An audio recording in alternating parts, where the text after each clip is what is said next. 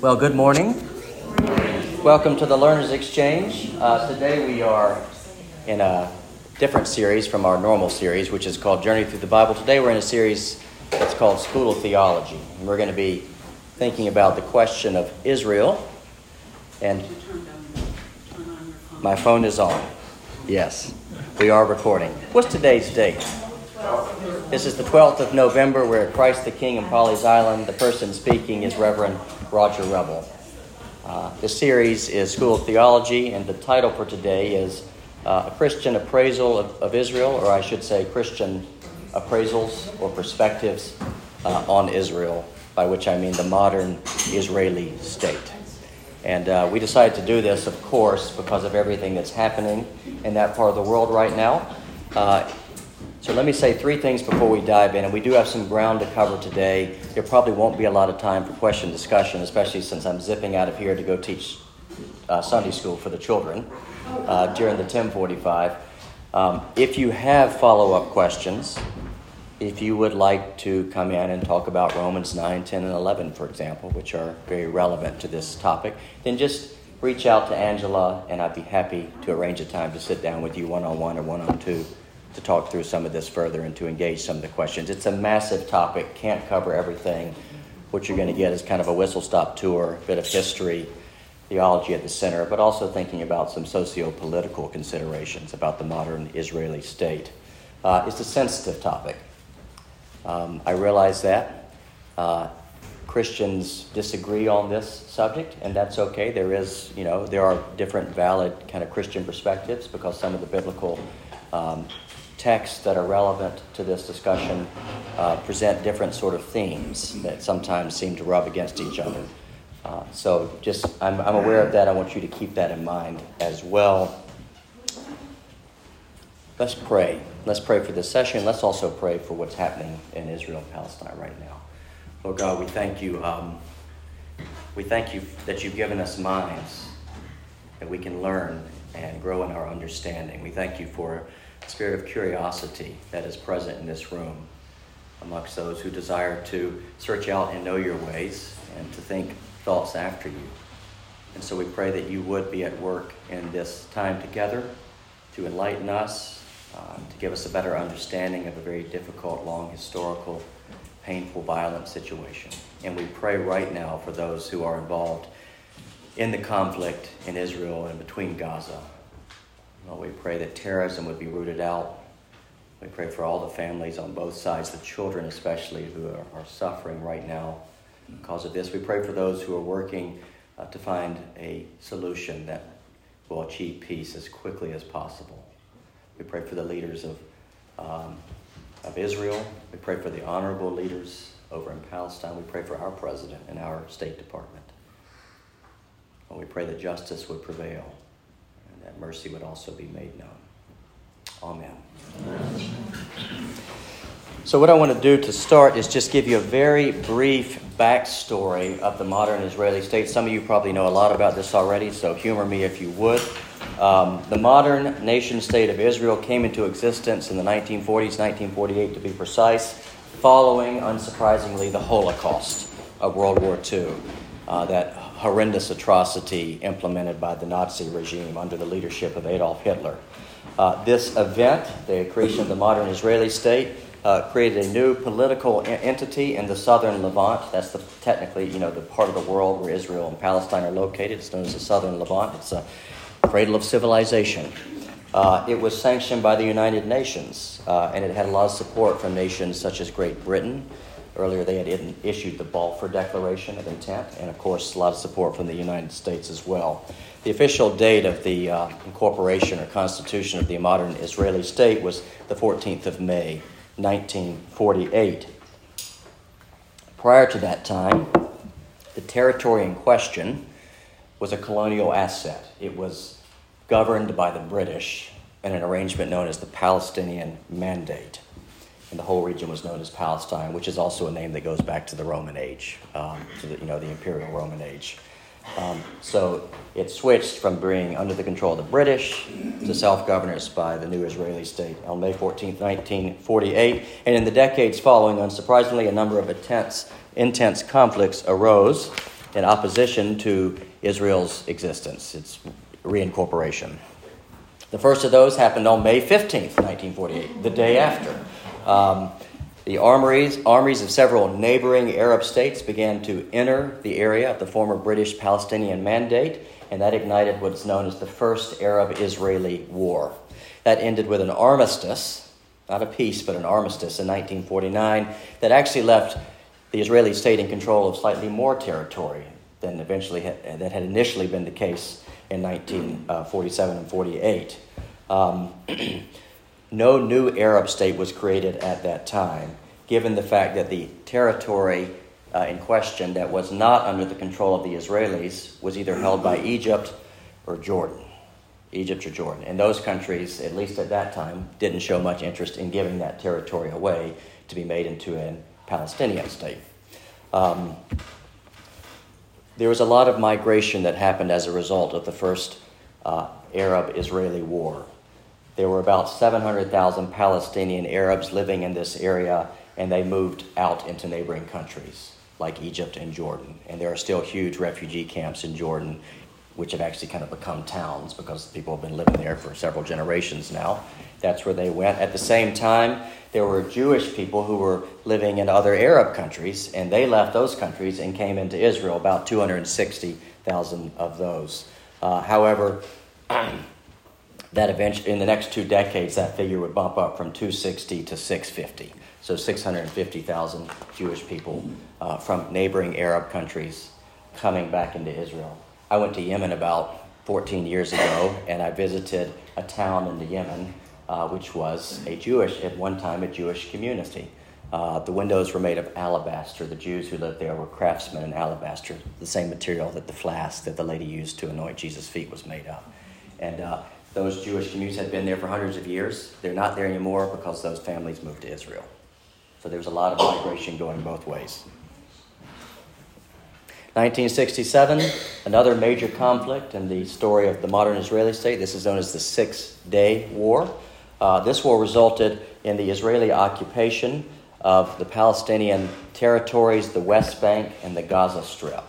The West Bank and the Gaza Strip, the latter being where the conflict is most acute right now. It's right along this Sinai Peninsula by Egypt. And since that time, Israel has continued to make some annexations, both East Jerusalem, so part of the Holy City, the Golan Heights up near Syria, and with the annexation, there have been the establishment of settlements in those occupied territories. That's a source of constant disagreement and conflict because the Israelis set up the settlements. They claim they have the right to do so, but there are certain bodies of international law that are interpreted in certain ways that are deeming that those actions are illegal. That's an ongoing matter of dispute. Fast forward into the 1970s. 1973, there was the Yom Kippur War. Yom Kippur is Hebrew for Day of Atonement. Sometimes it's called the Ramadan War. That's a reference to the major Islamic holiday that falls around the same time, or at least it did that year. This conflict is also known as the Fourth Arab-Israeli War. And that ran from October 6th to October 25th. And that was a conflict between Israel and a coalition of Arab states, with the key leaders being Egypt on one side and Syria on the other side. The majority of combat in this Yom Kippur War took place in the Sinai Peninsula on the bottom, and of course up near Syria, the Golan Heights. Both of those areas have been occupied. They were occupied by Israel from 1967 and then continued to be so.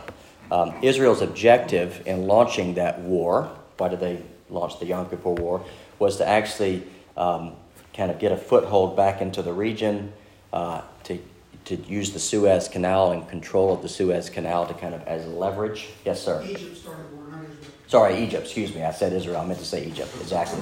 To use the Suez Canal as leverage and to negotiate the return of the parts of the Sinai Peninsula that the Israelis had occupied since 1967 or annexed since 1967. So again, you see the same pieces of land in question. Who's going to have control of this land?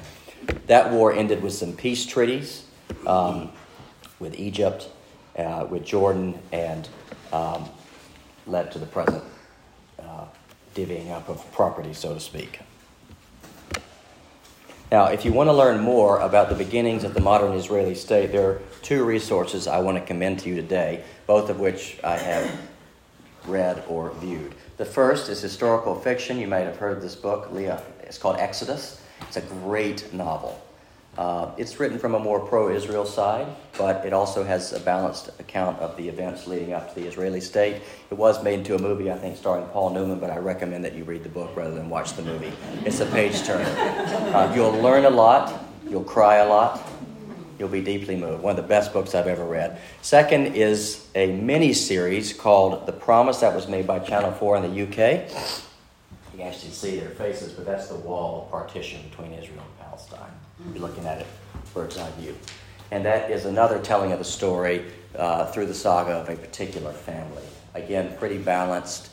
Just gives you a lot of back knowledge, starting with the British-Palestinian mandate and moving forward. That's a really, really good mini-series. You can buy that on Amazon or what have you. All right, so let's talk a little bit about Christian support for Israel for the return of Jews to the historic Jewish homeland. My former mentor, a longtime dear friend, I've mentioned him before, his picture of him's on my wall in there. He was a scholar, and he wrote this book. So I've learned a lot through him on this topic. This is I'm actually reviewing this book right now. It's from InterVarsity Press. It's a slightly more accessible version of an earlier book he wrote for Cambridge University Press on the roots of Christian Zionism. Undergirding and aiding the rise of the modern Israeli state is this idea known as Zionism. Anyone heard that word? Mm-hmm. Zionism is the belief, and this is how Don defines it. He was the leading scholar and one of the leading scholars in the world on this. Is a belief held by some Christians and some Jews that the Jewish people today have a theologically based claim to a homeland in Palestine and the southern Levant. As it is commonly deployed by Christians, some Christians, the Zionist idea argues that the state of Israel's right to exist today, not biblical Israel, but the modern state of Israel, right to exist, is based and legitimized by biblical teachings. Now, prior to the 20th century, prior to the reestablishment of Israel in 1948, the Zionist spirit was kind of alive and being cultivated, and it was the source of what's called the restorationist ethos. The restorationist ethos. And that was a vision that some Christians, in particular a lot of British Christians, championed about a Jewish return to a Jewish homeland. They wanted a restoration. Remember, this was before World War II. This was before the Holocaust. So this idea was already out there. The restorationists did not necessarily anticipate the creation of a full-blown modern political state of Israel, but they did want to facilitate migration of Jews back to the historic land of Israel if they wanted to go. So this idea was alive and out there. It should be noted at the same time that many people, including many Christians, have supported the existence of the modern Israeli state for non-Zionist reasons.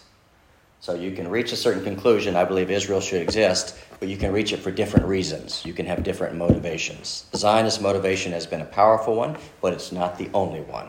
Does that make sense? Mm-hmm. So you can be pro-Israel in a sense without being a Zionist. Zionist is an explicitly theological position, and that's key to the point I'm going to be kind of advancing into what comes. So where did Zionism come from? Actually, it goes back to the Protestant Reformation, so we need to rewind 400 or 500 years. Talking about the 16th century into the 17th century. Now, in the context of medieval Christian theology, dating back until at least the 13th century, so further back, Christians in that context, in high medieval theology, had emphasized that the Jews were, quote, not a people, and had no positive ongoing significance in the context of Christianity. And so within that theological framework, no one was talking about sending Jewish people back to historical biblical Israel. I'm not going to go into this at great length, but I can point you to a book that does, ad nauseum. It's very painful to read. A history of the church and the Jews. The Jews were not historically, from kind of the 4th century right up until the Reformation, really treated that well by the Christian church in Europe. And so there wasn't much interest in the Jews, and when they did engage, it was often coercive attempts to convert. And so there wasn't much interest. And if they weren't coercing, then the other option was, we don't care about them at all. They're not a people. Quote. That began to change. That was a pretty common attitude in medieval theology. That well-entrenched attitude towards the Jews began to change with the Reformation. And in fact, in the centuries leading up to the Reformation, you see some initial intimations of a different view of Jewish people, a different theological view of Jewish people. You see this in proto-Protestants like John Wycliffe, called the Morning Star of the Reformation, and Jan Hus out in Eastern Europe. And then the Reformation happens, and the fetters of medieval Catholicism are kind of taken off, and people begin to read the Bible. Everyone can read. If you're literate, you can read it, and you can read it in your own language. You can read in English, for example, not just Latin for the educated class. People begin to read the Bible fresh, begin to re-engage Scripture in a direct. Cindy could buy a Bible and read it. You couldn't do that before the Reformation. We take that for granted. You could not do that before the Reformation. And even if you got your hands on one, you weren't educated. It was in Latin. You had no idea what it was saying, unless you were well educated. So reading the Bible, lots of preachers reading the Bible again, people in the congregation who could read and had enough money to buy a Bible, they weren't cheap at that time, begin to re-engage Scripture, begin to kind of read some of St. Paul's writings about the Jews, and concluded that there was at some point in the future going to be a mass turning of Jews to the Christian faith. The people who are ethnically Jewish, at some point in the future, there would be kind of a mass, you might say, revival, as it were. Jewish people recognizing Jesus the Messiah, becoming Christians. They felt like the Bible anticipated this, and there are good reasons for that. Martin Luther holds this view, certainly the young Luther. He believed and longed for that to happen. And he believed that when that happened, we'd be really close to the second coming of Jesus. That's the young Martin Luther. The old Martin Luther, completely different. Went off the rails, became virulently anti-Semitic. I'll do a talk on that another time. It's a fascinating story. Part of that was because he was disillusioned that the Jews weren't converting to Christianity, and therefore they were delaying the second coming. And so he got really angry. That's kind of, other Reformed Protestant teachers on the continent over in Europe, like Martin Borhaus and Wolfgang Caputo, they held that same sort of view that Luther held. But then there were different Protestants like Martin Butzer, very preeminent theologian, who held a different view. He strongly rejected that conclusion. So there was internal diversity of opinion around this issue. Despite these disagreements amongst Protestants, we do see a shift in their view towards Jewish people. We see ideas of a Jewish return to the Jewish homeland beginning to emerge, and that is especially the case in late 16th century England, when the idea of a biblically warranted return of the Jews to their historic homeland in the southern Levant, where Israel is today, gained considerable traction. Why did it gain traction? I'll tell you a bit about this picture in just a moment. This is the Pope. It's a caricature, as you can tell. Historian Robert O. Smith, who's spent a lot of time studying this to develop an explanation, asserted that during these years, the two greatest perceived threats to Protestant Christianity were, anyone want to guess? Catholicism, and the other one, Islam. So Roman Catholicism, the Pope, and Islam. A Jewish return to Palestine was seen as an antidote to both of those threats, and thus it generated a lot of interest in trying to facilitate this, to make this happen. Okay, so how do we connect the dots? How do you get from, if this happens, then the bad Pope in Rome and the Saracen, the Muslims, or the Mohammedans, as they would have been called, those two threats will be neutralized. Great question. What's the logic there? A Jewish return, this kind of taps into what I just said about Martin Luther, it was thought would be precipitated by a mass Jewish return to the homeland would precipitate a mass Jewish conversion to Christianity. And when Jewish people began to convert in large numbers to Christianity, that marked the approach of the end, the second coming of Jesus, the return of Christ. And when Jesus came back, one thing that all Protestants were sure of is that the Pope would be thrown out, and so would Muslims. And so let's figure out how to make this happen more quickly. And so that's the logic there. And these ideas waxed and waned in 17th century England, and they waxed in 17th century New England, the United States. especially amongst the Puritans, the founders of New England. They were very Zionistic. And you can see here, of course, this represents the negative view of the Pope, who was referred to as the Antichrist.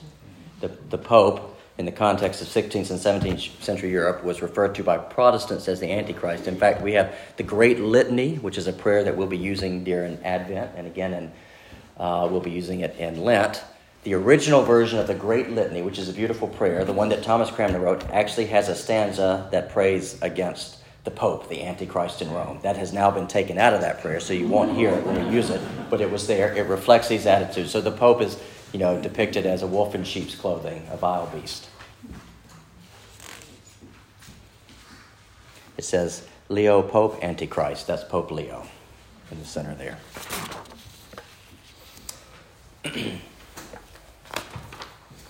Now, so you've got support for Zionism emerging out of Reformed theological circles in the UK, in England, and in New England. And then you've also got support that begins to emerge from other Protestant circles, namely the German Pietist movement. Anyone familiar with Pietism, German Pietism?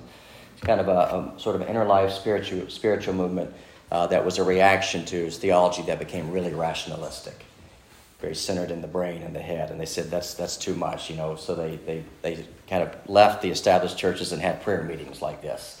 Now, the Pietists also became ardent supporters of the Jewish people and the Jewish cause and their evangelism and their return to the Palestinian land. They believed that Christian mission to Jews was very important and had been neglected for far too long, and God's honor was at stake because of that. This was a stream of Pietist theology. And the Pietists said, we need to get out there and evangelize the Jews, but not in a coercive way, like medieval Christians did. Basically, in the Middle Ages, it was very common to meet a Jewish person and say, I want you to convert to Christianity. If you don't, you're going to get taxed an extra 10%. It was, pretty unfair. And so the Pietists said, no, it needs to be voluntary. So we need to go and meet them and explain to them the gospel of Jesus. And so that was their kind of approach. Now, this Pietist emphasis and that emphasis on speeding up the second coming by getting Jewish people back into the homeland and converted, they kind of converged. They converged.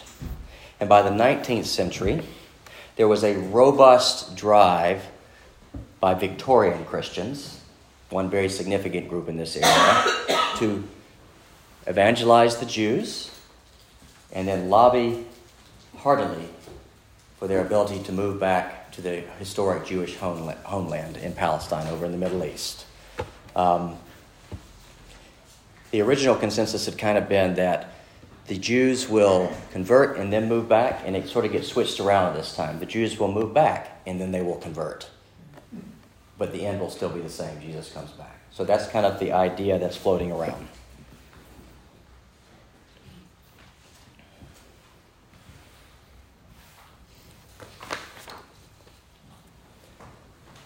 Stemming from this, and this is something that's just fascinating, it is fair to say that a lot of Jewish buy-in, Jews who were living in Europe and in Great Britain, buy-in during this period to the restoration of their homeland, their historic homeland, was actually the result of Christian Zionists persuading them of this.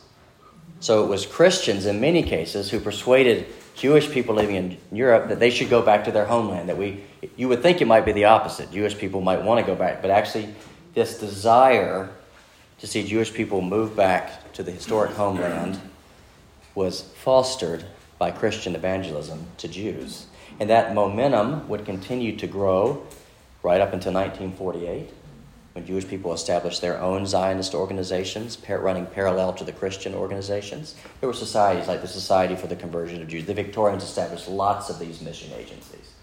And then the Jews established them as well. That led to 1948 with the reestablishment of Israel, the modern Israeli state. And it has continued to gain momentum, this Zionist ethos, even in the 1970s and 80s with the charismatic revivals and awakenings that happened in the 70s and 80s. A lot of Jewish people, ethnically Jewish people, converted to Christianity during these charismatic revivals in the 70s and 80s. And because of that, new and emerging forms of Pentecostal Christianity became very Zionist, because you had Jewish people recognizing Jesus the Messiah in the context of a charismatic church or parachurch movement, and then bringing in their Zionist ideas into those movements. And so it has continued to gain a lot of momentum. And then, of course, that has only widened, massively expanded with the rise of global Pentecostalism. Someone said to me the other day, what's the future of Christianity look like? Statistically, based on what's happening, the answer is Pentecostal. That's what it looks like. So everybody get ready to raise those hands. Okay? Get them up. So with global Pentecostalism, Zionism has got a new shot in the arm, so to speak. The point is this. Christian Zionism has no fixed theological address. It has no fixed ecclesial address. You find Christian Zionism in the context of Reformed Presbyterian traditions, in the context of Anglican traditions, in the context of Pentecostal traditions. So it is a trans-denominational phenomenon. You find it in Catholicism. Does that make sense? It has no fixed theological. You can't say, oh, it's the Baptists who are Zionists, the Presbyterians aren't. Actually, within all the Protestant denominations, you will find people who adhere to a Christian Zionism. Yet how does this Zionist philosophy, again, the basic definition, as my friend Don wrote, is believing for theological reasons that the Jews right now today, for theological and biblical reasons, have a divine right to the land in which the Israeli state currently exists. How does that really square theologically and biblically? And that's what I want to look at now, because Christians have disagreed on this. So let me canvass several current Christian views on this question. I will stop real quick right now. There's one or two clarificatory questions. I'll take those before we move into looking at some of the theology and the theological debates. Okay. Either I'm communicating clearly or you guys are sounding out. One of the two. Okay. Yeah. Okay, view number one. That's Anne Graham Lotz. Some of you will know her. So this is from her blog on October 17th of this year. She says, and she's writing about the current situation, but she's putting her theological cards on the table. She says, the Palestinians are caught up in what is surely a satanically inspired attack on the people and the land that God uniquely loves.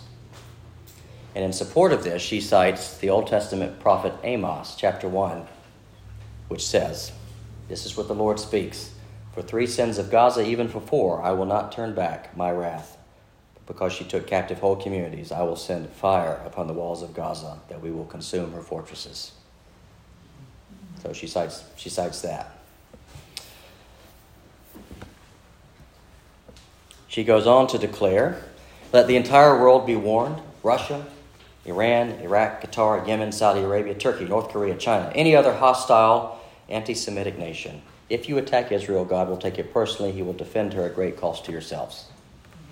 And then she concludes with this prayer. God of Abraham, Isaac, and Jacob, Lord of hosts, God of angel armies, Lion of Judah, show up in extraordinary power. Give your people, she's talking about the Jewish people, ethnically Jewish people today, give your people resounding victory over their enemies. That's full-blooded Christian Zionism. That's what she's espousing. It's a view held, as I've said, by some Christians, some Jews, that Israel, the modern state, in existing, is kind of tapping into a position of special covenantal favor with God and a divine right to have that land in the contemporary moment. These views, perhaps even in a higher profile way, this full-blooded Zionism is expressed by Reverend John Hagee, who's head of the CUFI, Christians United for Israel, has 1.75 million members globally. And he says, when you turn against Israel, you've lost your moral compass. So this is one of the largest pro-Israel organizations in the United States that is pro-Israel for explicitly theological reasons. A different view. A guy called Walter Brueggemann, renowned, respected Old Testament specialist. I've learned a lot from him over the years. He wrote this book called Chosen, Reading the Bible Amidst the Israeli-Palestinian Conflict. That's not subtitles, not about the one that's just happening, but it's kind of about the prolonged conflict. He takes a recognizably different line, and he writes to challenge the sorts of full-blooded Christian Zionist views that we just saw in John Hagee and Anne Graham Lotz. Now, Brueggemann is not anti-Semitic. This is important to note. None of the people that I'm introducing today are anti-Semitic in this. There's no evidence for that, But what he is concerned with are specious attempts to theologically justify every and all action of the modern Israeli state because of a divine right to be on this land. And so he says he challenges how we misuse the scriptures by drawing simplistic connections between ancient Israel and the modern Israeli state. And since he is an Old Testament specialist, he's very well positioned to talk about these things. He says modern Christians need to rethink the nature of divine election, which is to say Israel's status as God's elect, because this notion can be easily misunderstood and exploited for unsavory ends. And so he cautions against any position that would result in a form of theological exceptionalism or privilege grounded in lineage claims or promises, especially when the ethical components that accompanied those ancient promises has been basically ignored. Stemming from this critique, Brueggemann challenges the so-called unconditional nature of Israel's elect status, the idea that they have an unconditional, unquestionable, divine right to live, ethnically Jewish people to live on this land. He notes, and I think rightly so, that in the Old Testament, God gives Israel the land not as a right, but as a gift. It's not a right, but it's a gift. And that gift in occupying that land comes, and all you have to do is read the Old Testament to see this, it comes with tremendous moral duties and moral responsibilities. And the chronic violation, we shall say, God's not a perfectionist, but the chronic violation will call into question the perpetuity of that gift of the land. And he also stresses that in the New Testament, the land experienced a transformation of its significance, purpose, and identity, kind of the way that the concept of temple does. In the Old Testament, temple's a really important context, and then Jesus picks that notion up and transforms it. Used to be the temple was a building, now we are the temples. And that's why Christians don't believe we need to rebuild the temple in Jerusalem, because God has built them right here. And so Brueggemann says the idea of the land goes through a similar sort of metamorphosis.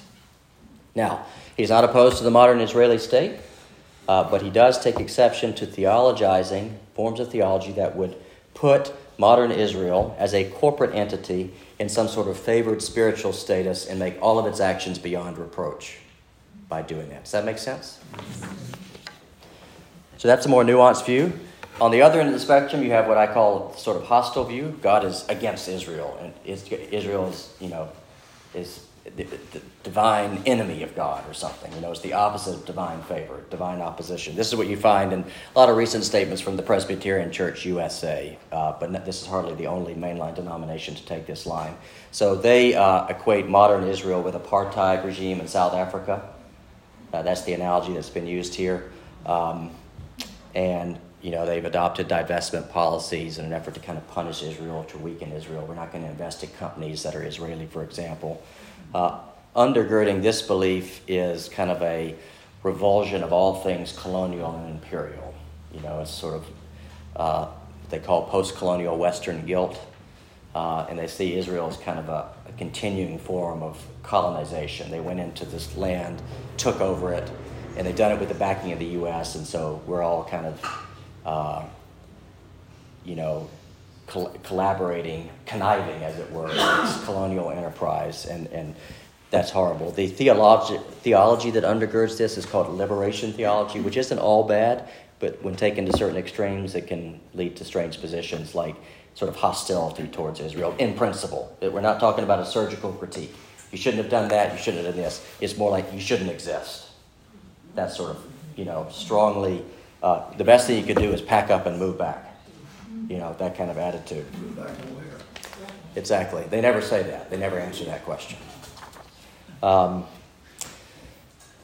There's some neo-Anabaptist theology in this as well. I don't know if you know much about Anabaptist theology. Again, a lot of beautiful things theologically in that inheritance, but one of the hallmark calling cards of Anabaptist theology is that, peace and peaceableness is the key kind of defining trait of the kingdom of God, peaceableness. And so anytime there's war, conflict, violence, God can have nothing to do with that. Christians should have nothing to do with that. So Anabaptists, for example, would never recognize that a war might possibly be just. a just war. It does not exist in their register. And a lot of the Anabaptist theology is also present in these denominational statements. They're just opposed to violence in principle. Doesn't matter who started it, whether you can make a good case for retaliating. What matters is if you're the people of God, you're always fully peaceable. You're a pacifist.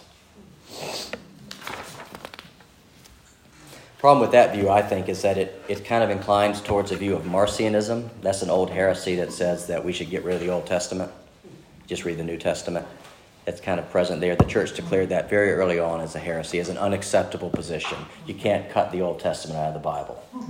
That's a very anti-Semitic move to make, too, as well. The Nazis wanted to do that. Yes, sir? Is that the same as replacement theology? They overlap. Think of it as a Venn diagram. Okay. Yeah, these guys would not be replacement theology at all, but they have certain themes in common. Okay. Good question. Okay, so there are three different options. We've got the kind of full-blooded Zionism, we've got a more sort of middle critique, and then we've got this kind of anti-Israel, for theological reasons, view associated with some of the mainline denominations. You'll find this in the UMC, by the way, similar attitudes in certain circles of the UMC, the PCUSA. You'll definitely find it in the Episcopal Church. I read Michael Curry's statements last week. So what I want to do now, and in closing, is just to lay out what I think, what for me seem some good biblical principles for thinking Christianly and appraising this situation Christianly. This is, I'm not speaking with the authority of a church council or a church doctrine or ethics committee. This is just me as someone who's trying to read the Bible, to learn from people who read the Bible well and I trust, and have kind of navigated this issue. And so I'm going to share some of that with you. Not beyond critique, but always open to persuasion for a different view. But I think that this is an approach that makes good use of what we learn in Scripture.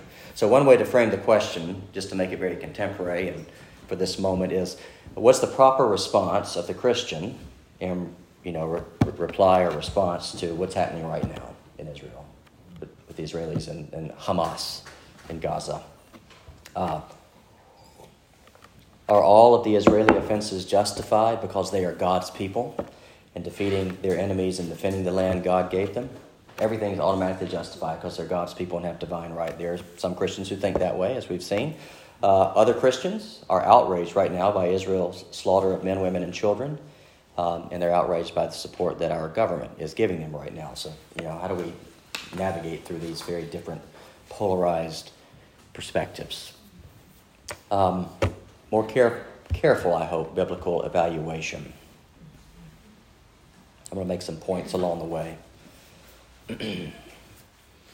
First, there are Jewish Christians in Israel, and there are Palestinian Christians in Israel living in the land right now. I know both. I've met both personally. Sometimes they're really close friends.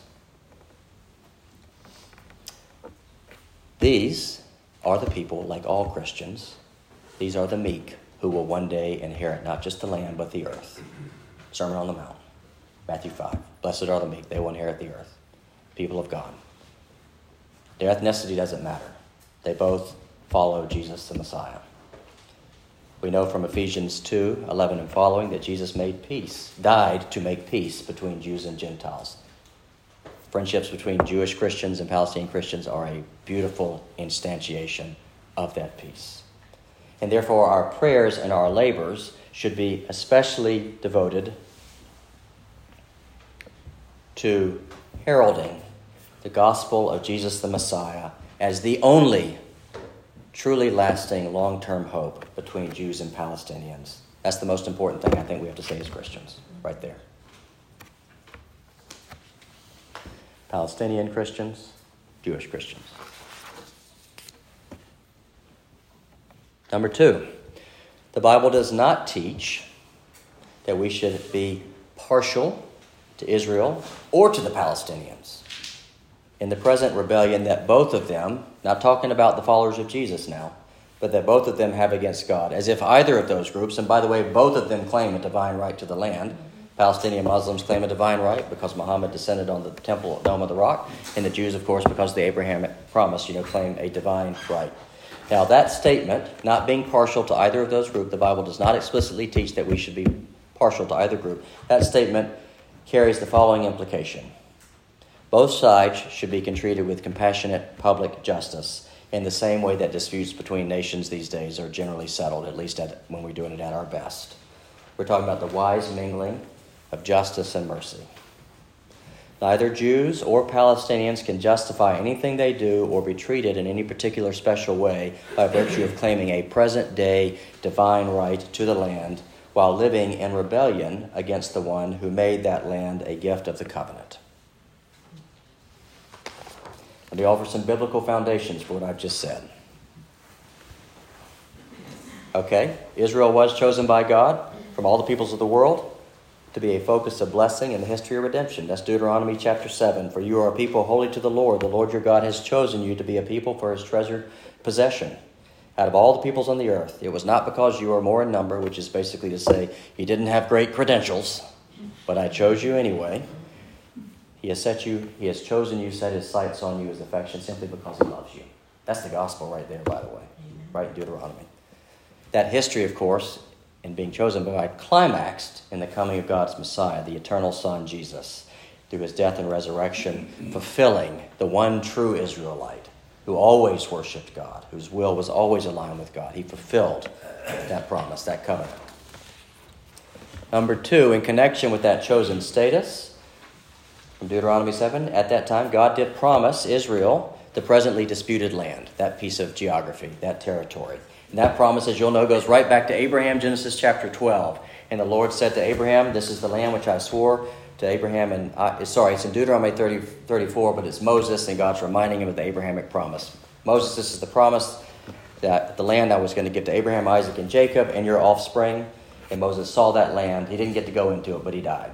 But he saw the land. I've been to the place and stood where he looked out and saw the land. At the same time, it's very important to know that neither of those two facts, God choosing the Hebrew people to be his people, God promising this piece of land through Abraham and then bringing it into fruition through Moses' leadership, neither of those two facts means that Israel today, the modern Israeli state, has a present divine right to that land. Why do I say this? This is kind of the million-dollar question, isn't it? Because it's biblical. Non-covenant-keeping people do not have a right to hold the land of divine promise which was given in covenant. Covenant-breaking forfeits covenant privileges. That's very clear in the Old Testament. After all, God said to Israel, Exodus 19, if you obey my voice and keep my covenant, you shall be my treasured possession among the peoples with all the benefits that come with that. If. In sum, the promises made to Abraham, including the promise of the land, to be inherited as an everlasting gift, only to be inherited as an everlasting gift by a true spiritual Israel, not a disbelieving, disobedient Israel. Now, I think today, if you would disagree, that today Israel, theologically, is a covenant-breaking people. I'm not using that pejoratively. I'm using it technically. There are lots of Messiah-trusting Jewish people in Israel. Again, I've met some of them. They are not covenant-breaking. They enjoy God's covenant favor right now because they follow Jesus. But as a whole, as an ethnic corporate unity bloc, Israel is actually defined explicitly by rejecting the Messiah Jesus. Otherwise, they would be a Christian nation, and they don't want to be a Christian nation. They're very explicit about that. The modern Israeli state is self-consciously not Christian, which is why if you are a Messianic Jew and you want to go back, every person who's ethnically Jewish through the mother's lineage has a right to go back. But if they find out you're a Messianic Jew, this is a Supreme Court ruling in the Israeli state, it can create a lot of problems for doing that. If they find out you're a Messianic Jew, so you're ethnically Jewish but you follow Jesus, and you want to go back to Israel, and they find out you're a Messianic Jew, it can be very difficult actually to immigrate back to the homeland. They will shut the door. That's a Supreme Court case. You can look that, you can Google that. So they are self-consciously not identifying with Jesus the Messiah. And theologically, again, I'm just making a technical statement, not a pejorative statement. Theologically, that means that they are in a state of treason, so to speak, insofar as the Jewish people as an ethnic corporate bloc are in rebellion against their king, the one who sent his son to save them. Read what Jesus says in Matthew 21, 33 through 41, the parable of the tenants. And a people in treason against her king cannot lay legitimate claim to a king's covenant-making promises and those benefits to the people. Again, I'm talking here just about theology, not sociology and politics. We'll come to that in just a second. What I've said is a big theme of the Old and the New Testament. If you look at Daniel's prayer, for example, in Daniel chapter 9, the Old Testament, Daniel was in the exile. God cast the Jews out of the land for covenant breaking. Daniel got sent off with a lot of other educated Jews to go live in Babylon City, where he became a high-ranking government official. And there's a beautiful prayer in Daniel chapter 9 where he says, Lord, to you belongs righteousness, to us belongs shame. To the inhabitants of Jerusalem, to the men of Judah, to us belongs shame, to all Israel. And that's why you've driven us away into these far lands, because we were not faithful to the covenant. And so the gift of the land was therefore negated.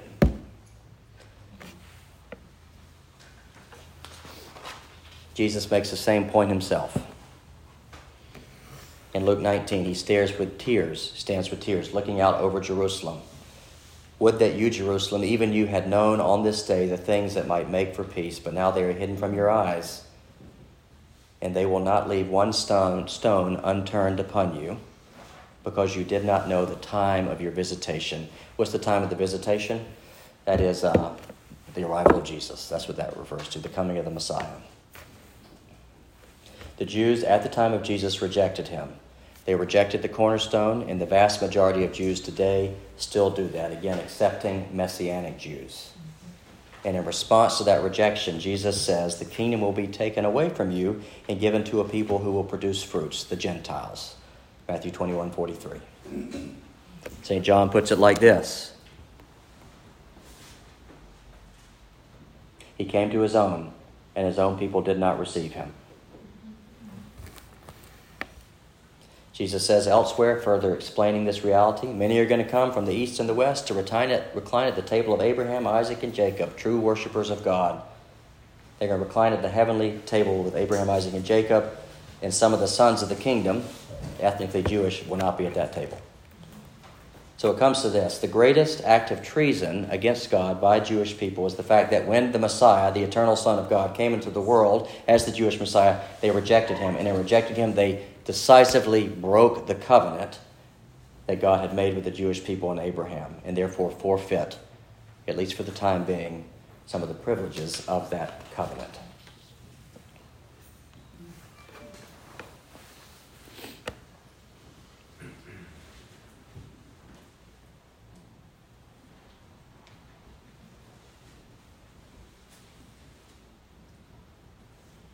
Point 3, what does all this mean? One of the things that it means, as Paul puts it in Romans 11:15, is that there is a certain present hardening of heart, happening amongst Jewish people in the world. Again, this is a theological point. And so this suggests that we're living in that time that Jesus talked about, the time when the kingdom is going to be taken away from the sons of Abraham and given to other people, these Gentiles. And that will remain the case until the times of the Gentiles are fulfilled. What are those times? Who determines those times?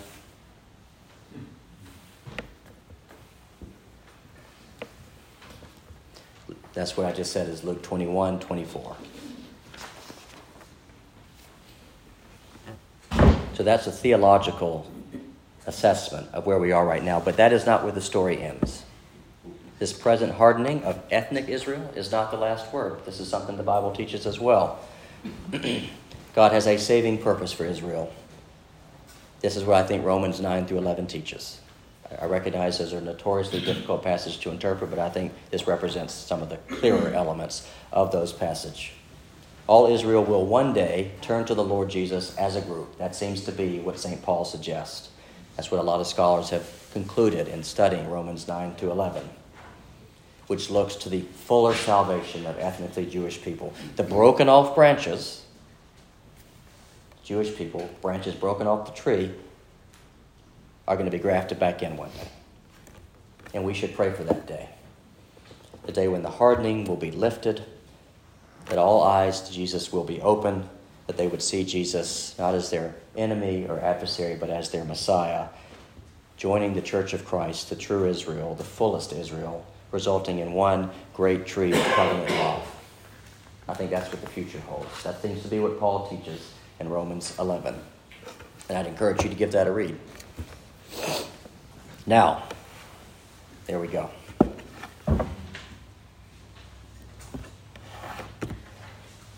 We must not draw certain conclusions from what I've just said. For instance, we should not conclude that Israel's present rebellion against God, this is a theological thing, means that other nations have the right to molest her. They do not. Israel still has human rights among the family of nations, even though she may not have covenant rights before God and covenant privileges. She has human rights just like all nations do. And so now we're moving into a socio-political understanding of Israel, one that's not theological. I don't think that any nation, because it's pagan or unbelieving, should be treated unjustly. And so therefore modern Israel should not be treated unjustly. Her neighbors should not be allowed to molest her, to inflict terror and violence on her. And it's worth noting here that in the Old Testament, nations that gloated over God's disciplining of Israel, which he spoke of as his son, a father who loves his son will discipline the son. God, the father of Israel, disciplines Israel. Difficult things happen. They get sent into exile. But in the Old Testament, it's very clear that the nations that gloated over that sought to exploit that or use it opportunistically, well, they got something coming from God down the road. Isaiah 10, when the Lord has finished his disciplining work with his son Israel, he will punish the speech of the arrogant heart of the king of Assyria and the boastful look in his eyes. And I think that applies to all nations, by the way.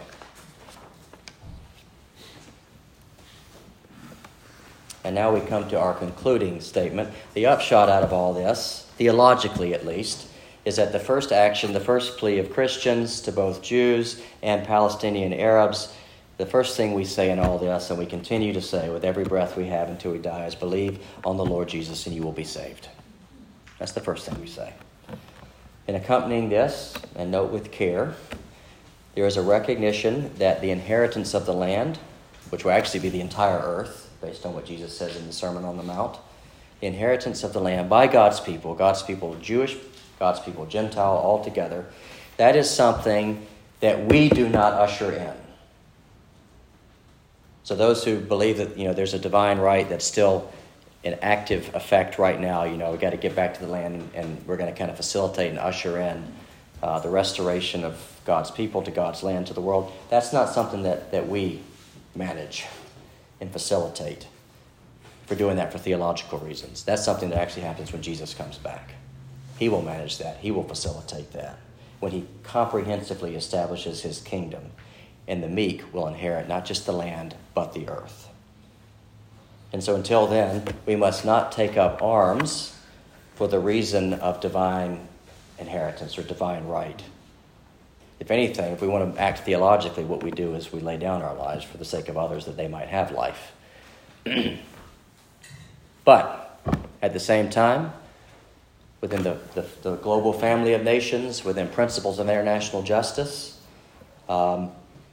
we look to defend Israel when her neighbors molest her. We look to help her root out terror when terror causes havoc and crisis and catastrophe. We don't do that because we believe in a divine right to be there. I think biblically you can't really make that case. We do it because it's the decent thing to do in accord with international principles of justice and compassion, which the Bible reinforces as well. And so we act out of a commitment to compassionate public justice, and we do that in light of mutually agreed upon principles of justice, such as the ones that our countries established, the Geneva Accords, etc., etc. We also have to take into account practical feasibility, because you always have to do that in this world. And if I had to sum up what I just said, I would say that we support Israel in the present conflict because it is the decent and just thing to do as we collectively among the nations understand that. We do not do it in the manner of another crusade, for example. The crusades were theologically motivated. We're going to go take back this land and give it back because that, divine right. So we don't think of this in those terms as a crusade. We think of it in different terms as protecting a nation as we should do for any nation when her neighbors inflict terror and molest her, if that makes sense. And so at the end, what you hopefully have seen here is that it leads to an action, which is what we're doing right now, at least in this country, to protect and defend Israel, but it invites us to think carefully about why we support them. The motive matters. The reason matters. Jesus is always clear about that. Motives and reasons matter. The external action may be the same. The United States supports Israel. We help her overcome terror and so forth, but we don't do that for a theological reason because, quite frankly, we don't have a theological reason to do it. But we do have good political and sociological reasons. We treat all nations with decency and respect as we would want to be treated. Golden rule, just applied at the political level. All right, we've covered some serious ground. Yeah, but I just want to treat this with care and kind of give some historical context. Think about the theology that's at play at this, and then also think about, good reasons for doing what we are doing to help in that ghastly situation. I've got about 2 minutes, so if there are any follow-up questions, I'm happy to address them. And again, that is not, what I've offered is not a definitive view. That's just the way I'm thinking through this, and I think there are good biblical reasons for it. But, always go back to Scripture and persuade it otherwise if a good case can be made. And I know George has a good question because he always does. God's going to judge all nations in this. The United States and how we react. That's right. So whether we're bad or good or what. And he always punishes those that turn away from him. I think we're trying to turn away from him now. So hopefully we'll get it back together. And I should add, some of you might think, well, nations get assaulted by, guerrilla groups and terrorists and, mutinous governments. All of it just happened in Niger, over in Africa. Why don't we always intervene? The reality is that's the practical feasibility. We can't do it all the time. We can't stretch ourselves that thin. I think there's a good case to be made for Israel because they have been a long-time friend of the U.S., So if you have to choose, you prioritize your friend, if you have to choose. And the reality is that we do have to choose. We can't intervene everywhere all the time. But with Israel, we do have a long-standing friendship so that you can make a case for the present intervention, say, versus not doing something in Bolivia, where there might be an equal need. Another question?